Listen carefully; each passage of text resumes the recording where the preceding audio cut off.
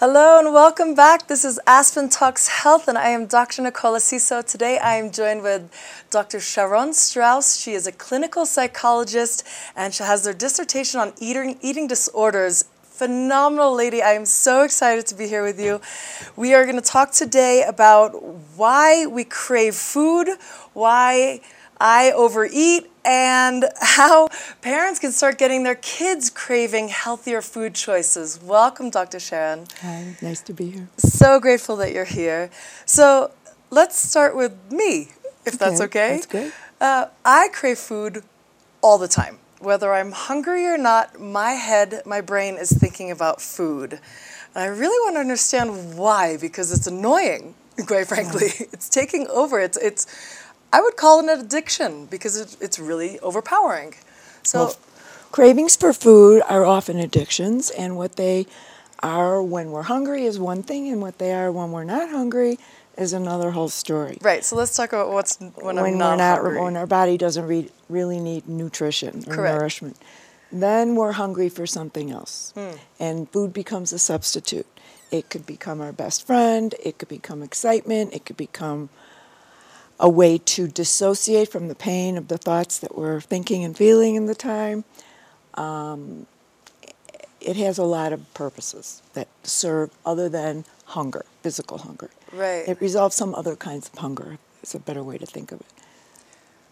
Cravings for other experiences. We sublimate them into food because food's accessible. Right. And it's affordable and it's available and it's there. And it's satisfying. It's very satisfying. It's one of the primal, primitive, early pleasure principles of a baby is to eat, is to feed. Right. And so we were all babies. Right. And feeding was primal then, and it remains primal all through our life. Yeah, I feel like my reward center of my brain is in control of my prefrontal cortex sometimes, which is ridiculous because my prefrontal cortex is the control center. So I'm being hijacked. That's how it feels sometimes. That's Yes. how addictions feel. Right. Your brain tells you it's not good for you. Your brain tells you not to do it. Your Yeah. conscious thought is this is not healthy, and yet the craving is there and the temptation is there, and we very often give into it. So how do you overcome it? Because it keeps replaying until I eat the cookie.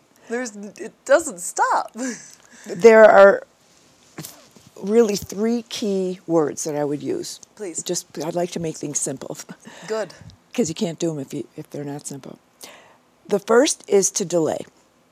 You don't satisfy that craving, that urge, that temptation immediately. You put a time delay. Okay. I'll have that cookie in a half hour if I still want it. I can have it in a half hour if I still want it. So first you delay.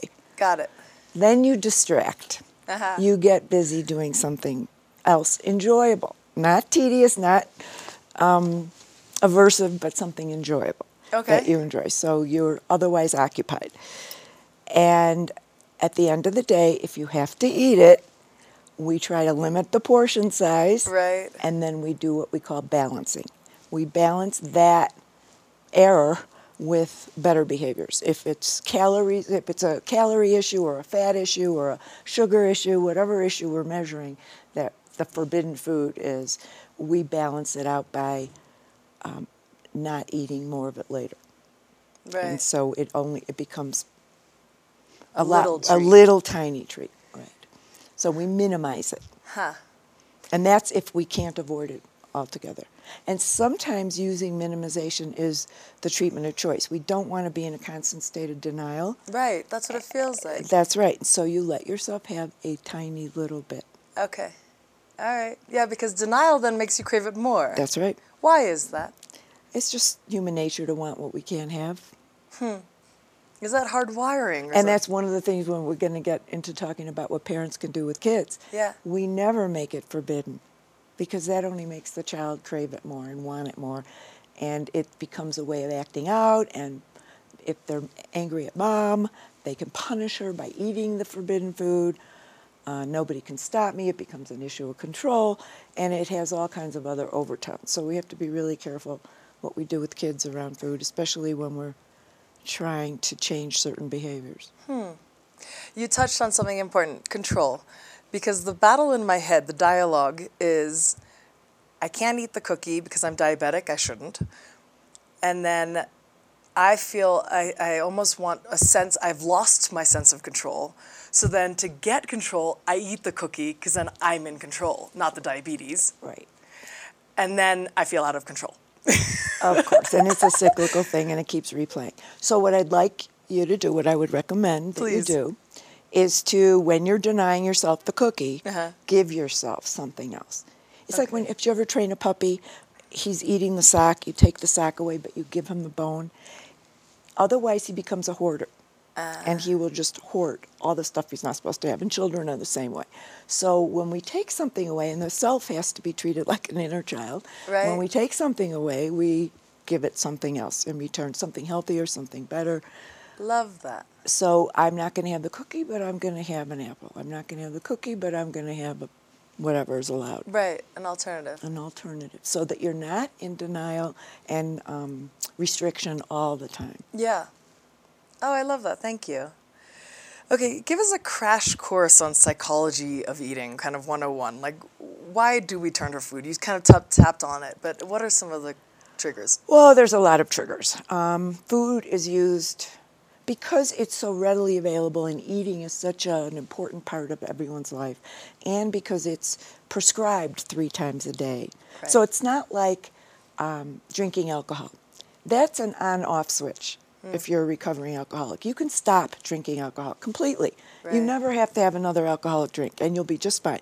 But you can't stop eating. Right. And so it becomes a much more difficult experience to get right and to control and to manage, because you can't cut it out. You can't have an on-off switch. Yeah. So it needs to be managed. So some of the ways that it gets misused, the reasons it gets misused is if I have a very controlling spouse, for example, and he's always on me to lose 20 pounds, I'm going to keep the 20 pounds on to punish him because I'm really angry with him. And I don't want to satisfy him or give him that. Even though it's in my own best interest, Right. I may use it as a tool to punish him. Or control. Yeah. As you indicated a minute ago, it's who's going to be in control, my diabetes or me? And so we set up these games that we play with ourselves around the issues of control. Right. This happens between children and parents. When the parents are overly controlling the children's food, the children will set up all kinds of ways to wrest control away, and it's usually eating something negative. It's not usually eating vegetables. Or not eating. Or not. Well, that's another whole ballgame. Yeah, okay. We'll get into that. Yeah. So Control, punishment. If we're stressed, it is a soother. Right. People use it as a soother. Instead of perhaps getting a massage, they'll eat a bag of cookies. Or instead of reading a good book and intellectually stimulating themselves, or spending time with a friend, which would be enjoyable, they will turn to food. And food becomes the major reinforcer in their life, and they don't develop other methods and avenues of self-reinforcement, of Yeah. finding pleasure Yeah. in life. So, And how are emotions linked? well, again, those are all emotions. Right. Yeah. You turn to emotions for happiness. You turn to food for happiness, right? Some people do. Why do you think the obesity rates are skyrocketing in children? I think addictions in general are skyrocketing in our culture. I think everyone seems to be living with a lot of stress. And of course, turning to food is one way to relieve that stress. And it becomes a habit. Yeah. I don't know if you've ever noticed this, but sometimes you'll walk into your kitchen and you'll automatically go reach for something to eat. Right. It's not mealtime, it's not food time, but you're in the kitchen, and the kitchen is associated with food, and so you'll be triggered to eat. It's like a Pavlov response. Yeah. So we have to become aware of this. Yes. What triggers us? Sometimes when we get angry, certain people eat when they're angry. Right. Certain people eat when they're sad. Yeah. Certain people eat when they're anxious. Other people, when they're anxious, can't eat at all. Yeah. Everyone's different. Interesting. Good. I like the idea of switching, replacing it with something that you find pleasurable Either an activity or if it's a forbidden food, replace it with an allowable food. Allowable. Excellent. What are some common sentences that parents use? This is a tough one. Oh, I've heard hear. these in therapy. Okay, Good. When you asked me that question, I was thinking back. What have I heard? Are you really going to eat that? You're not having seconds, are you? Do you know how that dress is going to look if you gain any more weight? Oh, wow. What are the effects? Devastating.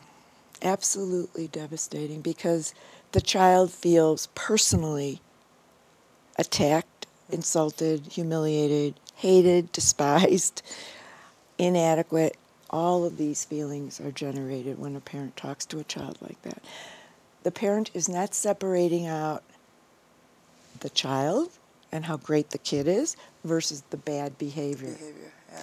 And that's a real important distinction we need to make always when we're disciplining kids around anything, is you're a great kid and you're better served doing this, or this is a better look, or good kids do this. This behavior doesn't fit with being a good kid. So we isolate the behavior, we condemn the behavior, we try to extinguish the behavior, but while preserving the child's sense of self.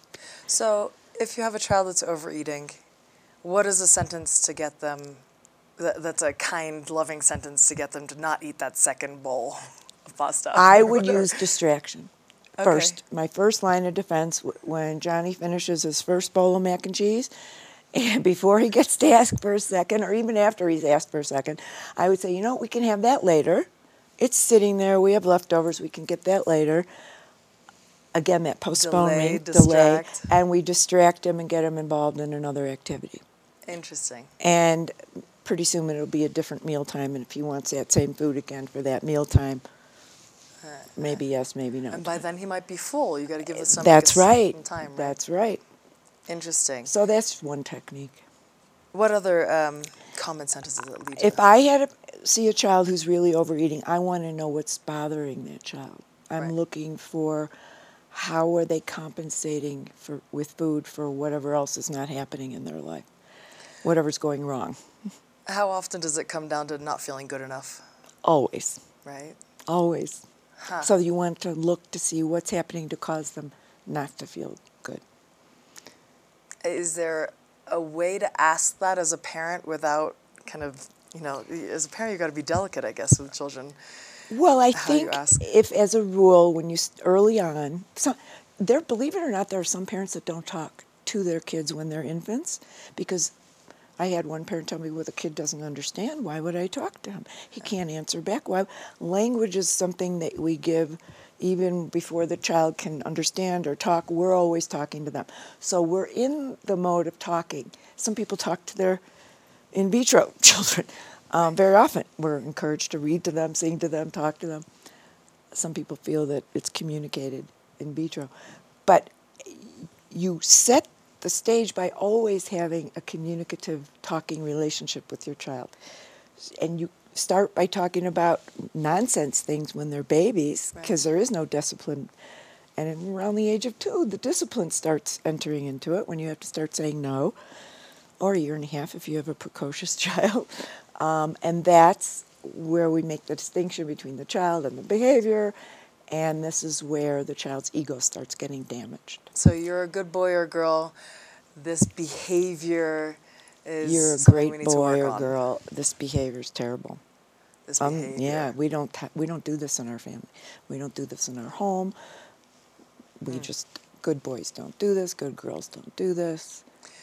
And they want to be good. They will work and strive to be good and to please you. This is instinctually what they're all about. And so we need to program them to do that. Right. We all want our parents' approval. That's right.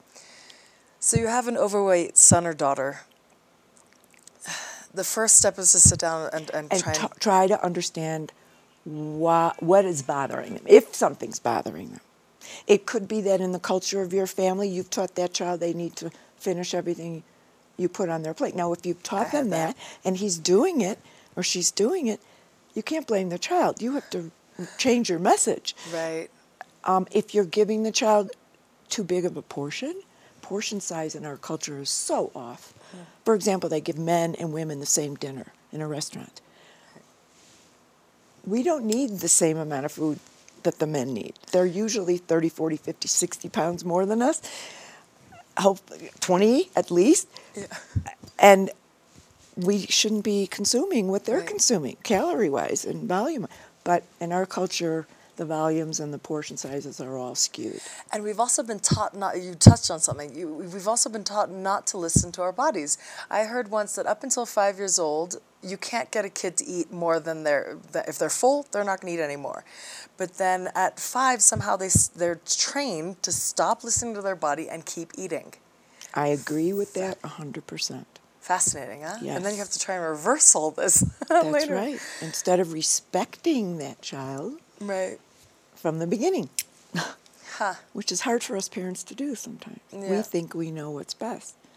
But Wow. that child's internal workings probably know what's best for them. So you find out that your child doesn't feel good enough from They're being whatever bullied cause. at school. Their SIB is really the SIBship isn't working out the way it should.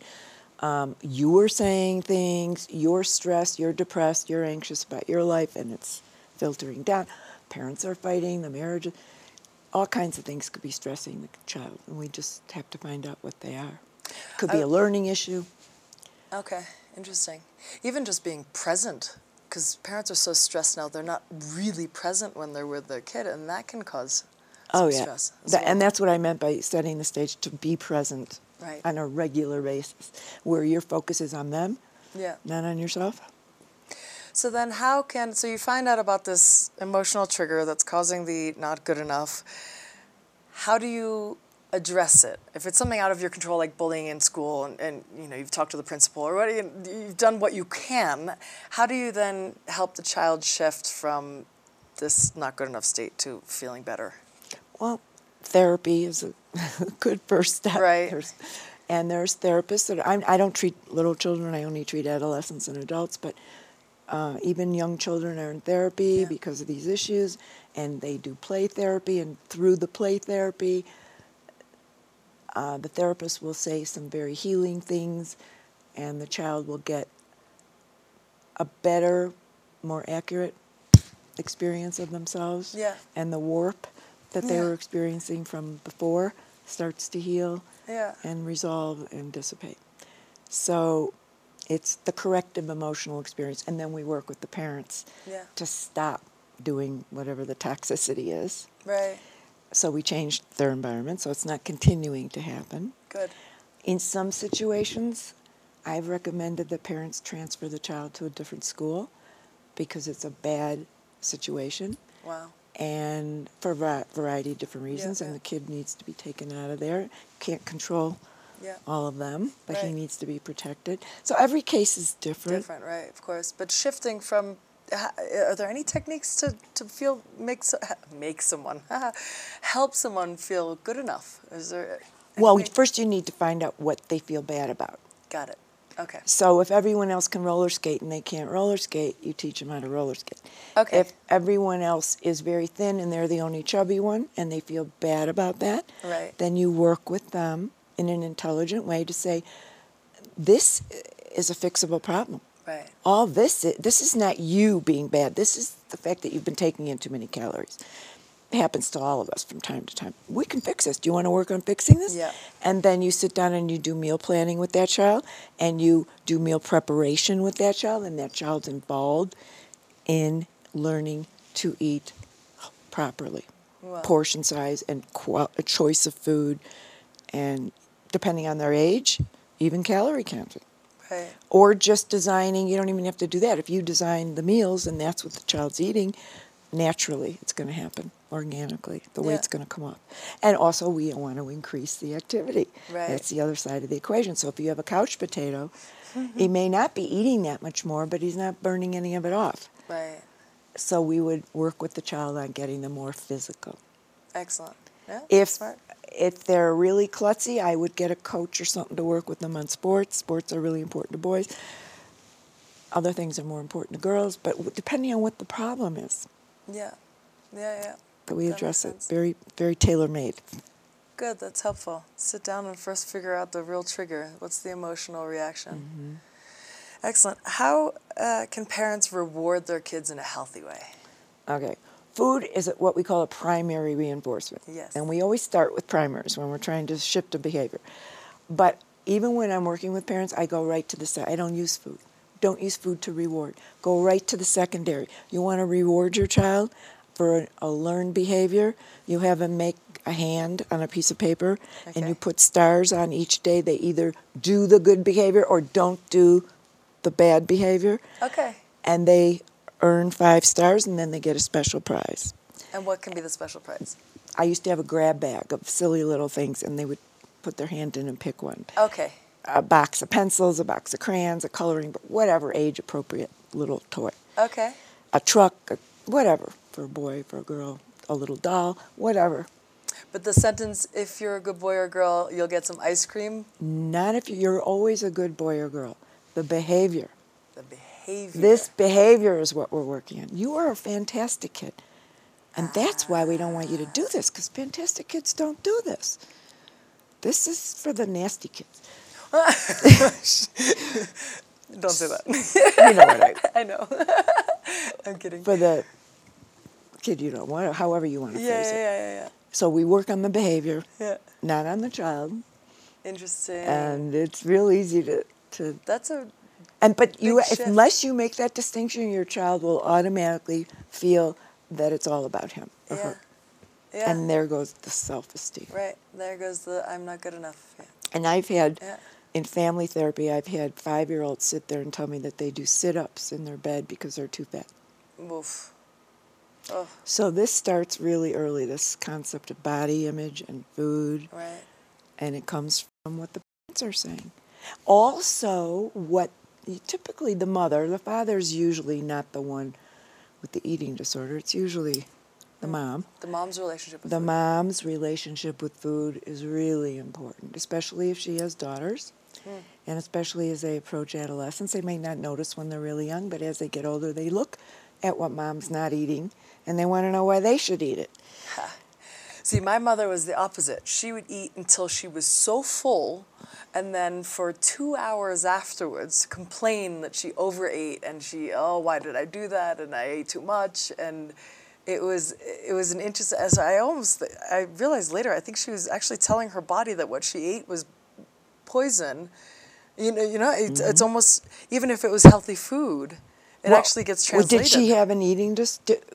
I don't Was think she obese or was she anorectic? No, always very thin, but we always chose very healthy food, so you can overindulge. So it wasn't a she weight issue. No, she just overate.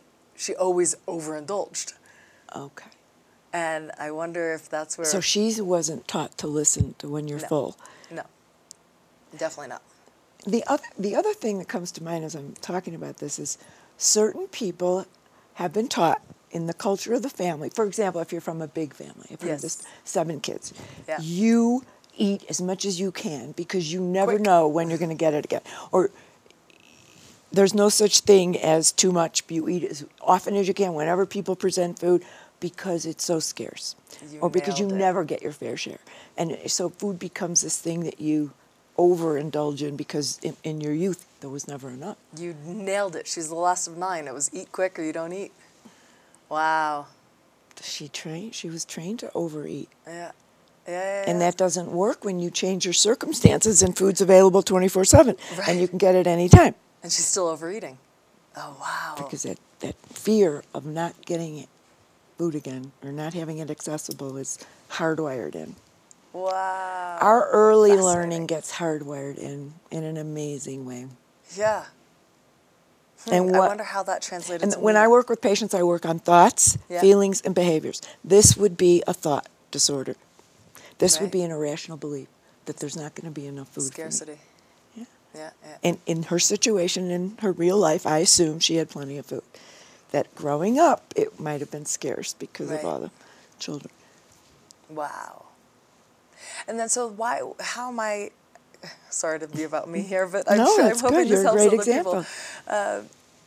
How does that then translate to my continuous need for food? Is that also a scarcity mind Well, I frame? think if the focus, Could that be? if one of mom's major concerns in life is food, she's going to teach you to be majorly concerned about food. It's just what you're going to learn. Interesting. It becomes part of your vocabulary. Right. Huh. I feel like my trigger is boredom. Or Boredom is very often a factor. Yeah. Very often a factor. People turn to food to fill in the boredom. And definitely the good enough. As soon as I feel triggered by any inadequacy. Yeah, or I have to do something tedious or something like that, then right away you I'm reward like, yourself. It's also used as a reward, right. even though it's huge punishment when it's more than what we should, or if it's the wrong food. Right. It's not a reward, even though we use it as one. Yeah. All right, so can you give us some final word down to the last couple of minutes? Are any other tips for parents that are dealing with a child that's overeating, eating, choosing really unhealthy, they're kicking and screaming for unhealthy food? Well, first of all, get it out of the house. Don't have it around, and don't have anyone else in the family eating it. It's out of there. If it's ice cream, you go out for an ice cream cone. You don't have ice cream in the freezer. Interesting. You go to the bakery, buy a cookie. You don't keep bags of cookies. Smart. You can have dessert, a piece of pie after a meal. You don't buy a whole pie.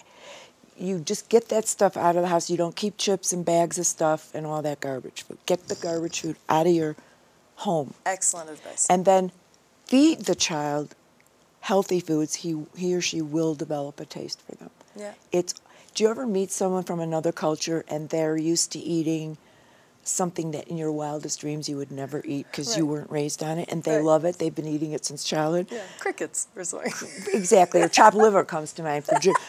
My non-Jewish friends look at me and say, how could you eat that stuff? It's repulsive. Right. Well, I grew up on it. To me, it's delicious. Yeah.